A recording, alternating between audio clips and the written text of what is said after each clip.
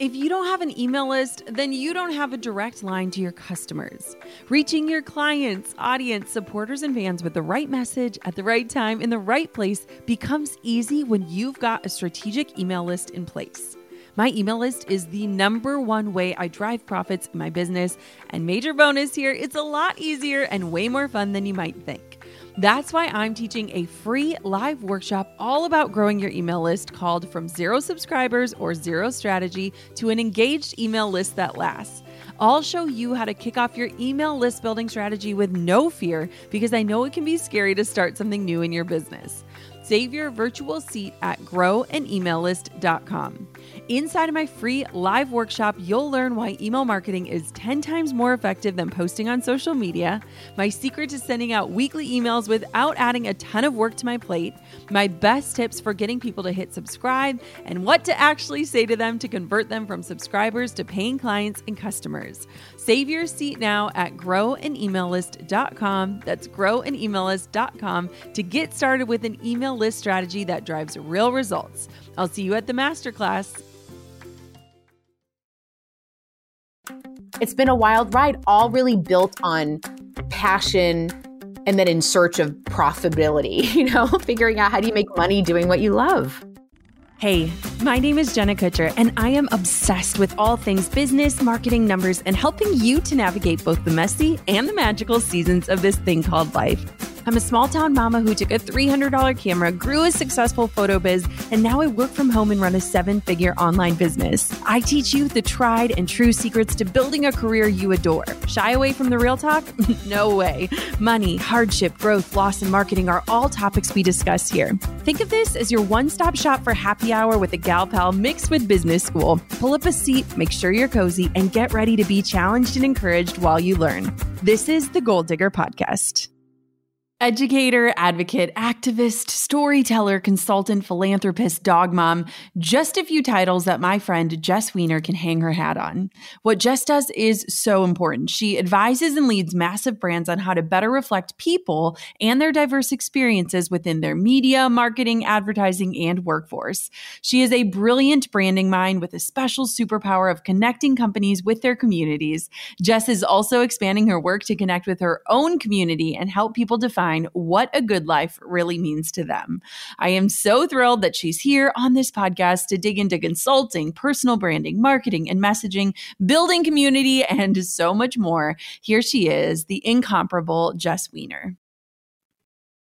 All right, Jess, it is due time that you are on the Goal Digger Podcast. So welcome to the show. I had to stop our early intro chatting because I was like, we need to hit record on this. This is just so good. So welcome to the podcast. I'm so happy to be here finally. I know. I feel like we've been like in each other's DMs just for the last year, being like, when? And honestly, there's never been a better time than this. So I am divine. Agree. It's divine. I agree.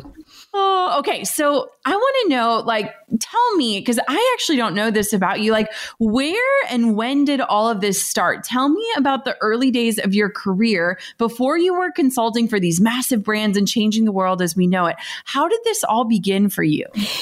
Like all good stories, Jenna, it began a little bit by accident. I've been an entrepreneur for 25 years. I have never, ever worked for anybody else. Well, wait, that's not true. I worked for a clothing company for 4 days. That was it out of college. But I went to college at Penn State. I loved theater and performing arts. And I thought that, that's all I wanted to do was perform and write and produce and direct. And then I got there and liberal arts education blew my mind. And I got a degree in women's studies and a degree in classics. So now I have 3 degrees that guarantee me to make no money in my life. At least, back then that was the thinking. And so honestly, at 21 years old, I had been so educated at Penn State, but at 21, I'm out of college now and I take another community college class on grant writing. And this is where it started for me. I started my own theater company at 21. I learned how to write a grant to get money from businesses. And my first grant that I got was $5,000. It was from an insurance company. And I wanted to talk about eating disorders and body image and social issues that were affecting women at the time. This has always been a passion point for me. And this company gave me $5,000 to produce my plays and take them to schools. And that's how I started. I literally had no idea how to pay people. I paid people $11 a week because I thought it sounded better than 10. It was crazy back in the day. Like I was just ambitious and hungry and naive and committed. And I just, I started this company when I was 21. I ran that for 6 years, and then I sold it and kind of came out here to California trying to find my place in the media landscape. And I was 27 years old and landed out here. I didn't know anybody in California. I didn't know how I was going to parlay all of this incredible experience I had on the road talking to students for 6 years. But then I wanted to move into a completely different medium, and I had no training in that. I just had a curiosity, and that's always been a guiding force for me. I love that. Did that $5,000 feel like $1 million? Like, was that like probably the most influential money you've ever earned? Well, yeah. I mean, at that time, if I could even just place our listeners there, okay, because I'm in my mid 40s. And so this is a while ago, and I paid $175 a month for rent.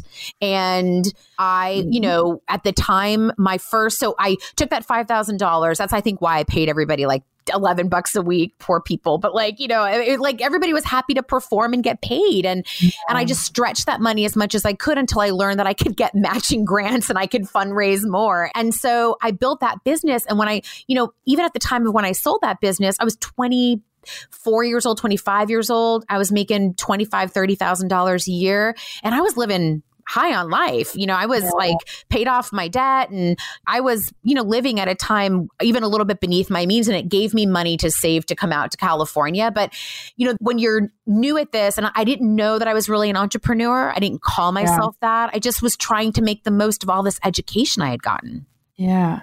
So walk me through what happens. So you get to California, you want to enter this media scene, you have these big visions and ideas. And what I'm thinking of is nowadays we can talk about all of these things, body image and inclusivity and eating disorders. And it doesn't necessarily feel like a dirty word or something wrong or shameful. But back then it was very different. So walk me through what happened next. Yeah, I felt very kind of alone and out there in my field of choice. It was a hybrid of women's issues, social issues, self-help, empowerment. And I was a young woman who was trying to kind of chart my own course. And so I got out to California. I drove out. I did that quintessential road trip with a friend, got out to California, my Geo Prism, stayed at a hotel by the airport, the Extended Stay America. I lived there for 3 months and couldn't find a place to live in LA. Like, didn't have a lot of friends out here. But I just have always had this dogged determination. That's part of my DNA. It's part of my type A personality. And so, I called everybody I knew. I did a lot of cold calling. And I did have 2 factors that I think helped when I got out here. When I was in college, I did a show for MTV News at the time where I was able to share some of the work that I was doing on college campuses around sexual assault and sexual harassment. And MTV picked up that story. So the summer I graduated, I had a lot of press coverage, and I had some, offers to speak places. And so I started following that path, and that helped me kind of learn how to pitch myself, how to talk about myself, how to parlay the press that I had into the next opportunity. And so, when I was out here, I knocked on every door I could.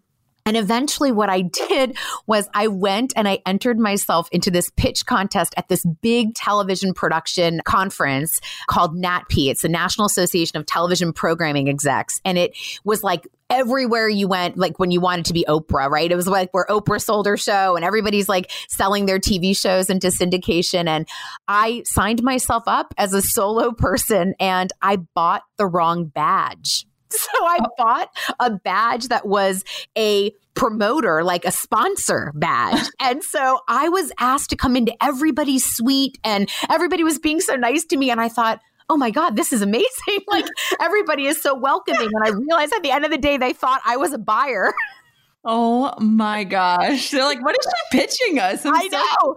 So I made my way around, and then I entered a pitch contest that Microsoft was sponsoring, and I won the pitch contest. And my prize was, I was pitching a show and a show idea that I had at the time. And my prize was meetings in Los Angeles. So I did have like some contacts when I got out here from that meeting. But let me tell you, like, I'm a 26, 27-year-old young woman in LA at a time where being young and ambitious wasn't as understood and desired as it is right now. I will say that. I think I got a lot of executives that were skeptical of what my experience is and what's my knowledge and who are you. Whereas I feel like now youth culture, we're so used to like rewarding and acknowledging smart young people.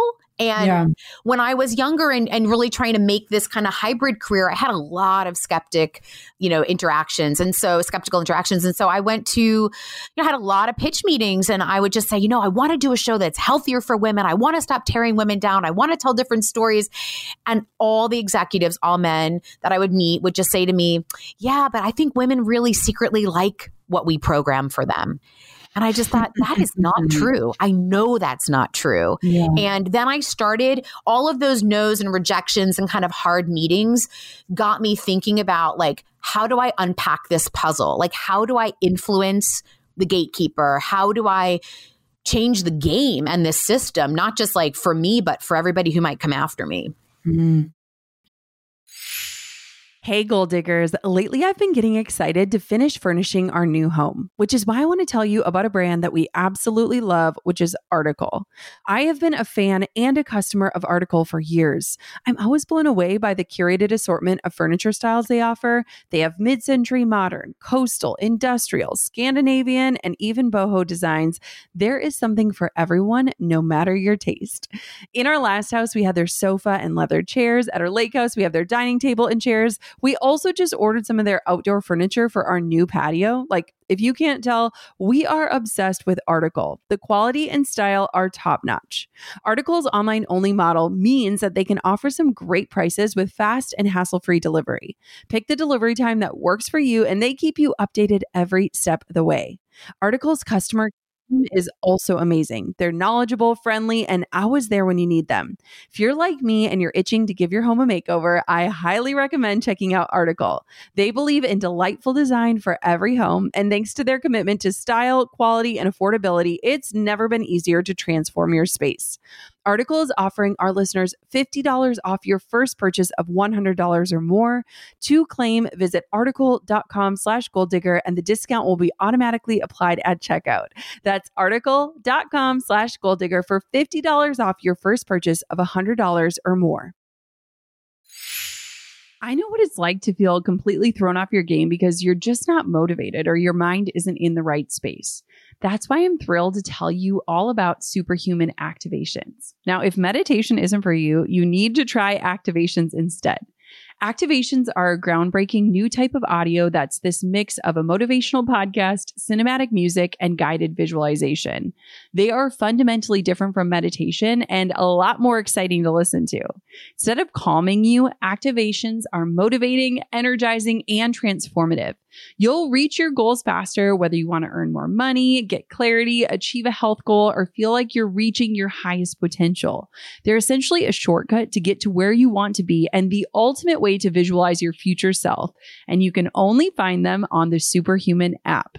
I use and love Superhuman and find myself playing activations several times a day, whether I'm baking bread, doing my skincare, or even when I'm in the shower. Superhuman offers something completely different to other apps out there, and I cannot wait for you to try them. Take advantage of their 14-day free trial and head over to activations.com/goaldigger to start your trial and save over 60% off your membership. There is literally no risk. If you change your mind and forget to cancel after the trial, you're covered by their money-back guarantee. The discount is only available through their website, not the App Store. So visit activations.com/goaldigger now for over 60% off. Do not miss out on this crazy deal. They rarely do discounts and it expires soon. That's activations.com/goaldigger. You know what I'm just so curious about knowing you is that, so you enter this scene, you're actually kind of like the front woman because you've had this press and this coverage and these ideas. What then led you to become a consultant who is working more behind the scenes? What did that transition look like? It's an interesting journey because I did get a TV deal and I, was on track to get my own talk show when I was 30 years old, and I had written a book and I had done Oprah and I had ticked all of those boxes, but a lot of things were changing in culture. This is now early 2000s. This is post 9/11. Media is changing. Stories are changing. And so some of my life story is really defined by being ahead of the curve and then also being bumped off by the curve, So I got here and I had some great momentum, and then 9/11 happened. And 9/11, from the space of, how it impacted the entertainment industry, changed a lot of the kinds of conversations people were now willing to have. And so out of a horrible, horrible experience for us, I saw an opening and an opportunity where people were a little bit more willing to listen, right? To being more unified and being more inclusive. And this is very, very early days. And so as I was trying to figure out what to do next, because the talk show deal ended and the people I was in business with went out of business, which happened a lot after 9/11, people, much like what's going on right now with Corona, people in moments of, great trauma and experience, they have a reckoning with themselves and they say, like, is this the world I want to be in? Is this the life I want to live? And they make changes. So the folks I was in business with changed, careers, and I was trying to reinvent myself again after having a little taste of it. And I was writing an advice column for 17 magazine. I wrote a body image column for 5 years there called Body Piece. And I was loving it. I was loving the interactions with girls all over the world. And I wrote an advice column for Mary-Kate and Ashley Olsen's website back in the day. And I was talking to young women, thousands and thousands of women, women and girls who wore burqas and Birkenstocks. Like, I talked to everybody. And I was so lit up by that experience and that knowledge that one day, because of my advice column work, I got a call from the folks at Dove who were, launching this campaign. They wanted to talk about beauty and beauty stereotypes and photoshopping and retouching, which, if you go back in 2004, and this as a photographer, like, those were skills that we didn't have in our possession yet. Those were skills photographers used. Yeah. And everyday people didn't use that on their phones. And so there was always this like barrier between the images that were being produced, right, in our mainstream pop culture and what women really looked like. And Dove wanted to talk about that. And they were trying to figure out the right way in and how to talk to young women. And I spent about a year, Jenna, talking to them about working together because I was so skeptical of working with brands back then. Yeah, I was like, I had a lot of credibility in schools. I had a lot of credibility in my magazine columns. And I didn't want my audience to think that I had sold out or compromised. And then I met enough people at Unilever and at Dove. And this now from working with brands, you meet the people behind the brands. And that's where I fell in love. I was like, these are great people with the right intentions in a very timely space to have this conversation in my area of expertise. And so I joined forces with them. And that was 16 years ago. Wow. And they have been my longest, partner, and I've learned so much with them. And, we helped to create the Campaign for Real Beauty and write the self-esteem curriculum and deliver it to, to people worldwide. And I learned then that there was great power in partnering with brands, right, who have large platforms if your missions are aligned and the content is authentic, which, by the way, has not changed to today, right? It's even more important today because we have so many platforms that allow us to be the CEOs of our own media empires. And back then, Dove was a big door opener for the conversations that I wanted to continue having with women and families around the world. And so that kind of set me on a slightly tangential path from, going to Hollywood, thinking Hollywood and media was the only way in, to then looking at advertising, which, by the way, is what funds the media that we love. Yeah. And so it's a very codependent relationship. And I thought, well, advertisers have a lot of power and they have a lot of ability to export images around the world that could change people's lives. Well, and you've done just that. Like, when I remember that Dove campaign, like, I remember so many pieces of that and the way that it makes you feel. I'm really curious, Jess, like, looking at you and your life, like, what drives that passion behind like realness and inclusion and vulnerability and all of this? Like, what is that driving force behind all of that for you? Oh, it started for me, as a little girl. I grew up with a mom and a dad who are pretty chronic dieters and have been their whole life. And, food and body image and a fear of weight and all that stuff was like the predominant currency in my childhood growing up. And so I, as a young girl, went on my first diet at 11 with my mom. I developed a pretty bad eating disorder in high school and into college. And because I was so good at the performing and the being, perfection path and kind of the people pleaser, which comes a lot with this sort of mental health disease. Yeah. I was wrapped up in my identity and worth being akin to my size and shape. I mean, and this well, this is what is so much plaguing, amazing women and men. And so, because my dad was a part of this culture in our family as well. And so I knew early on the pain that caused. I experienced it firsthand. And when I got to college, I was the first time I got help for it. I went into, therapy and treatment, and I had a name for what was happening for me. I had a community because I was very much a fan and still am of group therapy and community, dynamics. And it started to heal me and heal parts of me that then inspired me, I think, to say, well, I want to kind of rip the Band-Aid off and talk about the things that we're so afraid to talk about, especially back then. And again, we have to remember the conversation around mental health. And by the way, body image back then, like I had what was called an eating disorder, not otherwise specified. It's EDNOS. It meant that I had a combination of things that I would do. I would binge, I would overexercise, I would restrict, but I didn't fall into any one of the specific categories, anorexic or bulimic. And so that's a large majority of the population of women who struggle and men who struggle with eating disorders. And I didn't have a name for it. I just thought there was something wrong with me that I couldn't, couldn't be happy with what I was and who I was. And so I had a great fascination with how do we talk about the things we're so scared to talk about? How do we name the things that are really bothering us? And how do we come together to normalize this so people like myself and the people I was in therapy with didn't feel so alone anymore? And so I think the little girl in me is always guiding some of the work. I think we often teach what we most need to learn. And the beginning part of my career was very much focused on body image and beauty and inclusivity. And it still is. It's starting to shift for me as I get into the middle passage of my life. But that commitment to curiosity and people's stories and telling the truth, it's a fundamental value for me. I feel like I can feel that in you and the way that you show up. And I think that that's really beautiful. I want to know, as you're sharing all of this and even just thinking about the way that marketing has evolved and changed, inclusivity is now popular and it's trendy. I mean, that's a beautiful thing, right? Like that means that your message and your mission is being accepted in a wider spread way.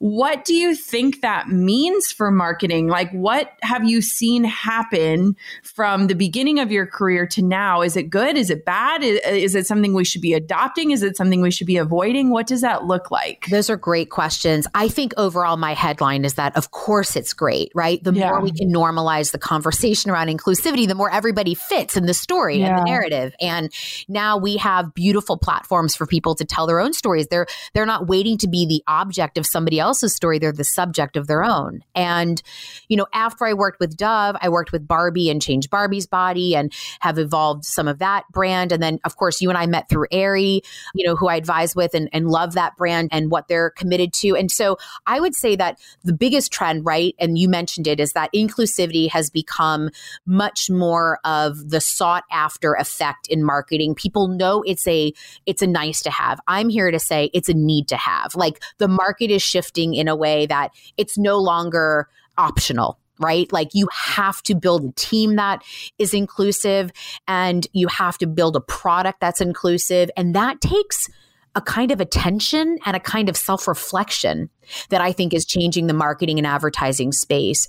And look, sometimes people really step in it. Even the brands I work with step in it. But I think, we're human, we're fallible, and we're learning. And I actually think, while I don't think companies are people, but people do run companies. And so, you can't forget that when you're advocating for change, that it's not unlike talking to your uncle or your neighbor or your best friend. Like people are motivated and incentivized by doing good and feeling good. And so I think, if I try to now tell my clients, and what I do is I work with my clients to understand that the toothpaste is out of the tube. This is the way the world is going. Here's what market's going to demand. But how do you do it in a way that genuinely connects you to the people who you want to buy your product? And I'm never I'm never, ever pretending that the brands that I'm working with, they're not nonprofits, they're not charities, they're absolutely set up to make money. And I go in eyes wide open and I say, let me help marry your business imperative to a way of doing less harm or no harm to the people you're trying to reach.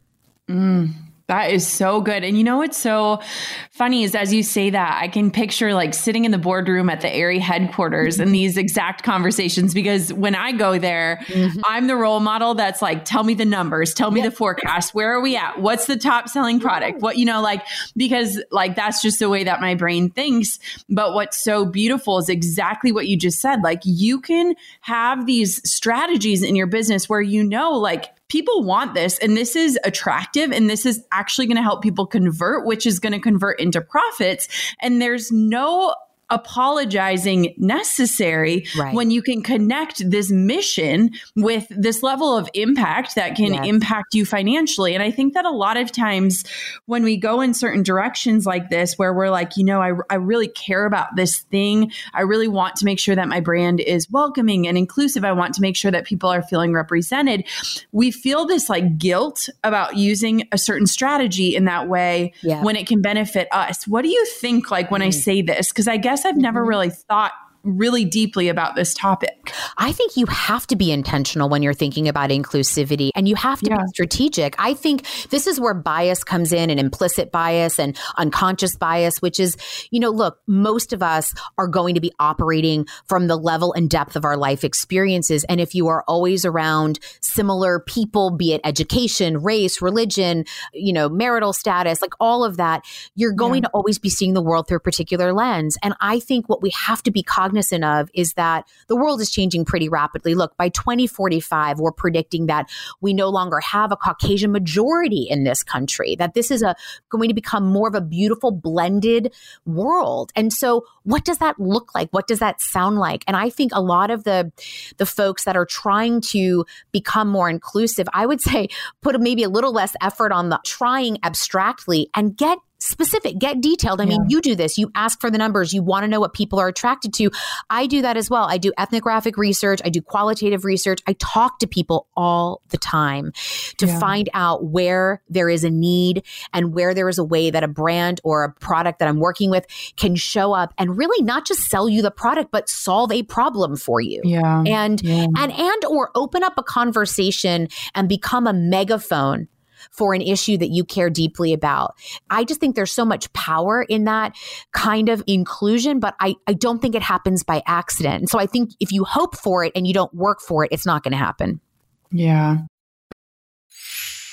Goal diggers, we all know the B2B landscape can be a bit complex. From lengthy buying cycles to complicated decision-making processes, reaching your target audience can be tough. But I found a solution tailored just for you. LinkedIn ads. A whopping 79% of B2B content marketers say LinkedIn produces the best results for paid media. That's because with LinkedIn ads, you're not just casting a wide net and hoping for the best, you're strategically building relationships and driving real results. We're talking about a platform with over 1 billion members, including 180 million senior level executives and 10 million C-level executives. You are networking with the actual decision makers. And LinkedIn's targeting and measurement tools are specifically designed for B2B marketers, meaning you're not wasting time or money on irrelevant leads. In fact, in the tech industry, LinkedIn ads have been shown to generate 2 to 5 times higher return on ad spend compared to other social media platforms. Using LinkedIn ads allows you to stay ahead of the curve when it comes to industry trends and developments, whether it's finding the perfect partner for a collaboration or uncovering new opportunities for growth. LinkedIn can be your secret weapon. Make B2B marketing everything it can be and get $100 credit on your next campaign. Go to linkedin.com/goal to claim your credit. That's linkedin.com/goal. Terms and conditions apply. On top of my many titles as mom, entrepreneur, and creative, I've also added host. Drew and I host on Airbnb on our favorite island in Hawaii. We started hosting as a way to make some extra income, and we've had such an easy breezy experience. Now we host year after year, and it's been a fantastic side hustle. Not to brag, but we've also been crowned Airbnb Superhost several times, so we are really killing the game. It's about having spaces we can enjoy as a family while creating memorable experiences for our guests, and it helps that we earn a little extra cash on the side. Your home might be worth more than you think. Find out how much at airbnb.com/host. Pretend that we're at like a consulting meeting. You and I are sitting at a table and I'm one of your like top brands. I want to know like, what is the future for marketing trends? Like if we were just going to forecast, because the world is constantly evolving, like what do you think is next? Like what do you think is the next thing that marketers are going to cling to in a beautiful way that hopefully will make the world a better place? So I predict that, and this has always been the case, but I think this is going to become exaggerated now based on COVID-19 and the world that we're living in. You can't look to the future now and forecast without thinking about people's mental wellness. I think that we're talking about physical wellness because we have to. We're in the middle of a pandemic and that's really important. But I put the overlay of mental health and mental wellness on the forefront of every single brand conversation I'm having for the next 5 years, which is how are we going to attend to people who are going to be transitioning, where milestones have been missed, where burials can't happen for loved ones, where weddings are postponed, where we become an interface in technology in a way that humans, like Brene Brown says, are hardwired for belonging and connection, right? We need to be together. And that is going to impact not just where we go, right? Retail is going to be impacted. Restaurants are impacted. Social gatherings are impacted, but our mindset is being impacted. And I will say this, according, to the research we're doing, we're going to have one of the biggest academic regressions we're ever going to see in this country because of COVID and around the world. And that predominantly too can affect lower income families and girls' education around the world. And so I'm looking at this as now a connective tissue of what post-COVID generations will be like, how we're going to need to relate and talk to each other. What are the acute needs going to be? And I think keeping in mind privilege, because this experience that we're having right now, it is not an equal playing field for everybody. There are massive, I think we're all becoming perhaps more aware of where we have privilege. It's becoming more obvious in whether or not we have access to healthcare, or whether or not we're able to stay home with our children and homeschool. And so I think there's going to be a deeper connection happening. I think there's going to be a deeper disconnect happening in our psyches and in our mental wellness. And that's something, as I look at trends and things like that for my clients, I always lay in the humanitarian piece of this, which is we are people at the end of the day before we consume anything. We're humans. And we're in an unprecedented time. Yeah. I mean, honestly, it's crazy. Every single night, Drew and I go on a walk and we push Coco in her little buggy and we just have these conversations. And it's wild because I think that the level of empathy, when you start even just tracing industries, we start talking about like, okay, the hotel industry and then our friends that work in the restaurants and the cleaners and then the maintenance people. And then it's this trickle down effect that we are like at the top of right now. Like we haven't even experienced each trickle yet. I 100% agree with mental health and wellness. Even on my team calls, it's like, okay, how is everyone feeling this week? And there are some calls where I'm like super positive and some calls where I'm crying. And it's just, I think that kind of like what you said with September 11th, where it opens up people to maybe be a little bit more vulnerable because that open layer of communication is required right now for survival for many. It could be the beautiful beginnings of certain things. And it also could be opening us up to a future of some new challenges. Agreed. I call this moment, for me anyway, the Great Reset, because I feel like I'm, listen, there's no way I'm not writing a novel at home during this time. I can tell you that, but I am undergoing my own pivot, and I had been undergoing this pivot in my life prior to this, but I think it's accelerated by this reset moment to ask yourself, a lot of the work that I do in my workshops with clients and with partners is I do a vision, values, and mission exercise. And I revisit this exercise every 6 months in my own life, but it's a centering tool that I use to make sure that my big picture vision, my everyday values, and my action steps are all in alignment.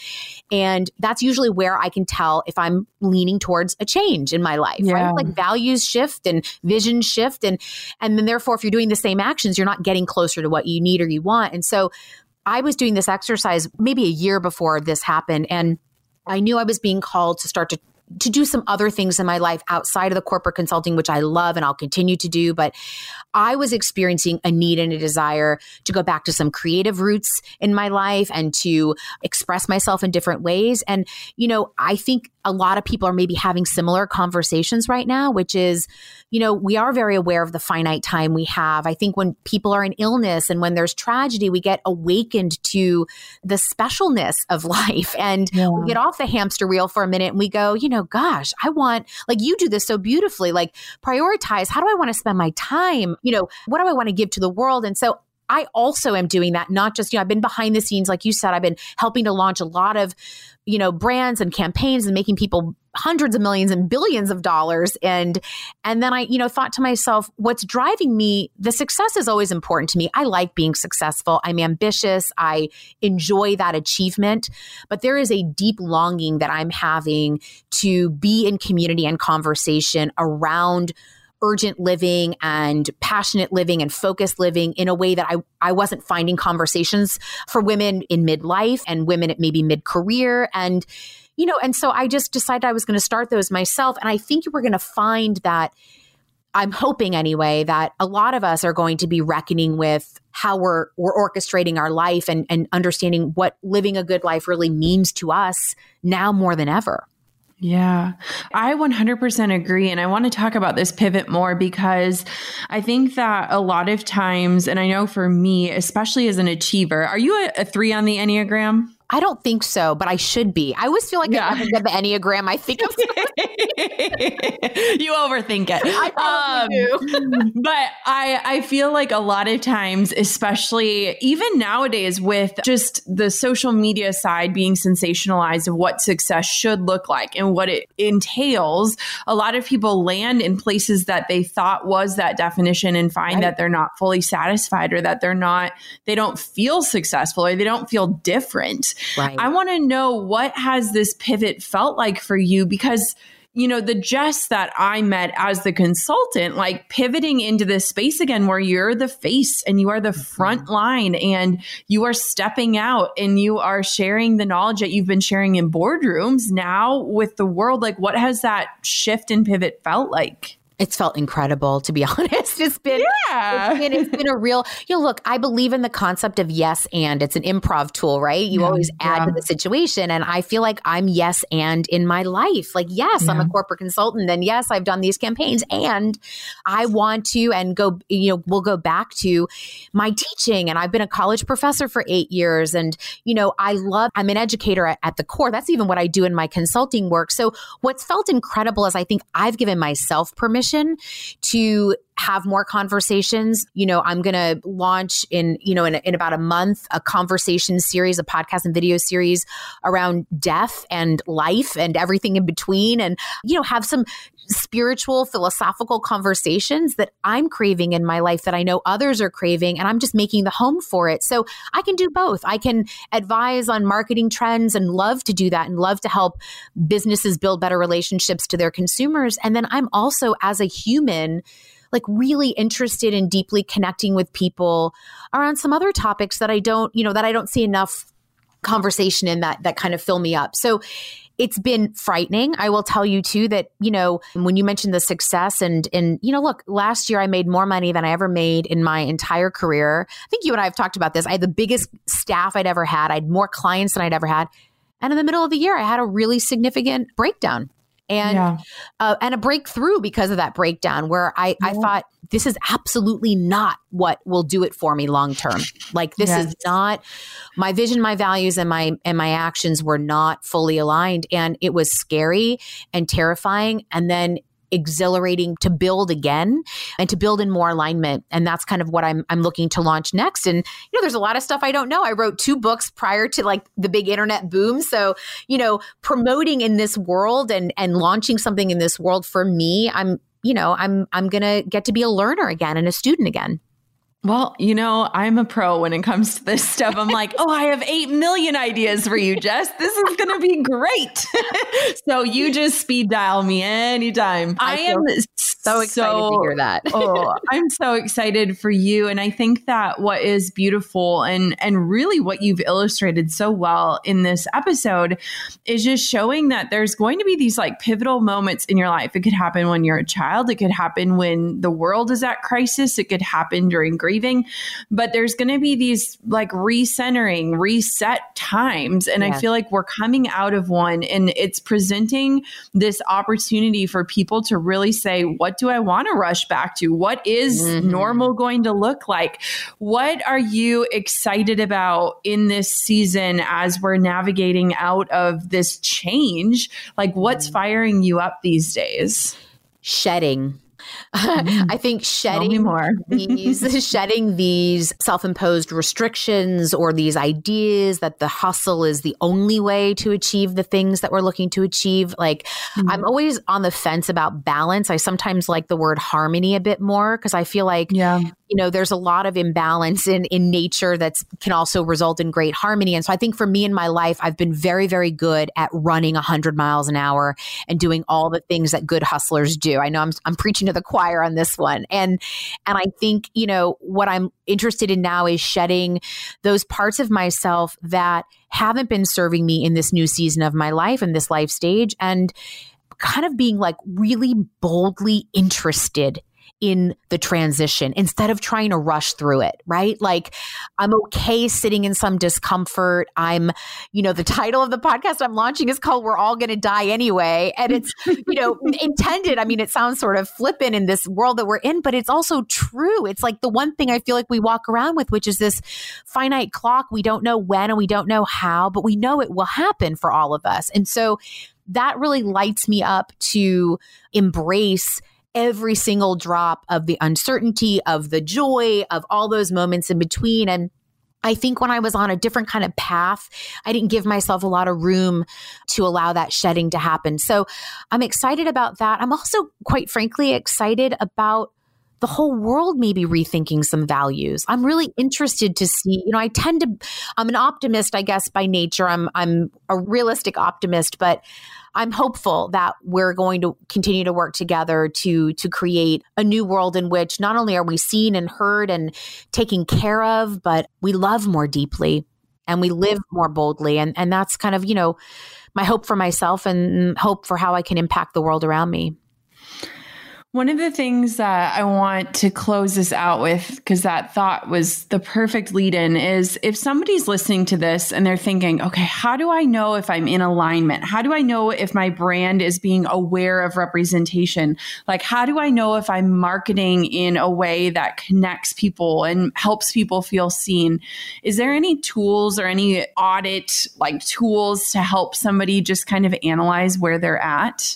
Yeah, this vision, values, and action exercise that I do, and I'm going to start to put that out there, more publicly for people to do. This is stuff I've normally done with clients and with my students, actually. But I think it's about 3 things. I think it's about internally checking your biases, your team. And what I mean by that is not like, being overly critical of yourself, but asking yourself the question, am I considering other people's points of view? Have I shown this to other people that are not like the people in the room or on the team? Have I been open to feedback that might feel negative or approach as negative, but is there something for me to learn in that? I think a lot of it is about leaning into the discomfort of focusing on where we might have some shortcomings or where we might not be thinking about things. So one is, I think, being willing to do that work. The second step, I think, is constantly being curious about the world around you and about your consumers or about your clients or about your partners. Like, ask those questions and continue to dig deep, because inclusivity it's just not skin deep. It's just not on the surface. So you might think you're doing a great job in diversity because you've got like every check the box there, but are you really engaging people as the multidimensional people that they are? And so I think like going a little bit deeper is number 2. And then I think number 3 is, always be willing to pivot. One of the things I'll tell my clients all the time is it's progress, not perfection. Okay, you missed a beat on that campaign, you miscast this, or you underestimated this. It's okay. I would say that to another human. Like, you're learning. As long as your intention is about learning and doing better the next time, then pick yourself back up and do it again. Don't let fear stop you from taking a risk or asking tough questions or challenging yourself to make sure that you are representing what is inclusive and welcoming for people. That is so good. And thank you for sharing that, because I think that will just leave us with a perfect challenge to really dig deeper and to kind of be introspective, especially in this season as we start to kind of enter the world again. What kind of goodness and like culture do we want to bring back into the world? And how can we make sure that we're advocating in the right and responsible way, which is so beautiful. Thank you for that. Yeah, you're so welcome. Boy, I could talk to you forever, Mama. I know. Okay, where can everybody find you and connect with you and be in touch as you continue to step into the light more fully and share that beautiful voice and story? Where can we find you? So I am at jesswiener.com, and that's WEINER.com. And I'm at I'm Jess Wiener on Instagram. I think those are the two big ones. And obviously I'm on LinkedIn. I'm on everywhere I need to go except for Pinterest, which is now why I'm taking your class. So yes.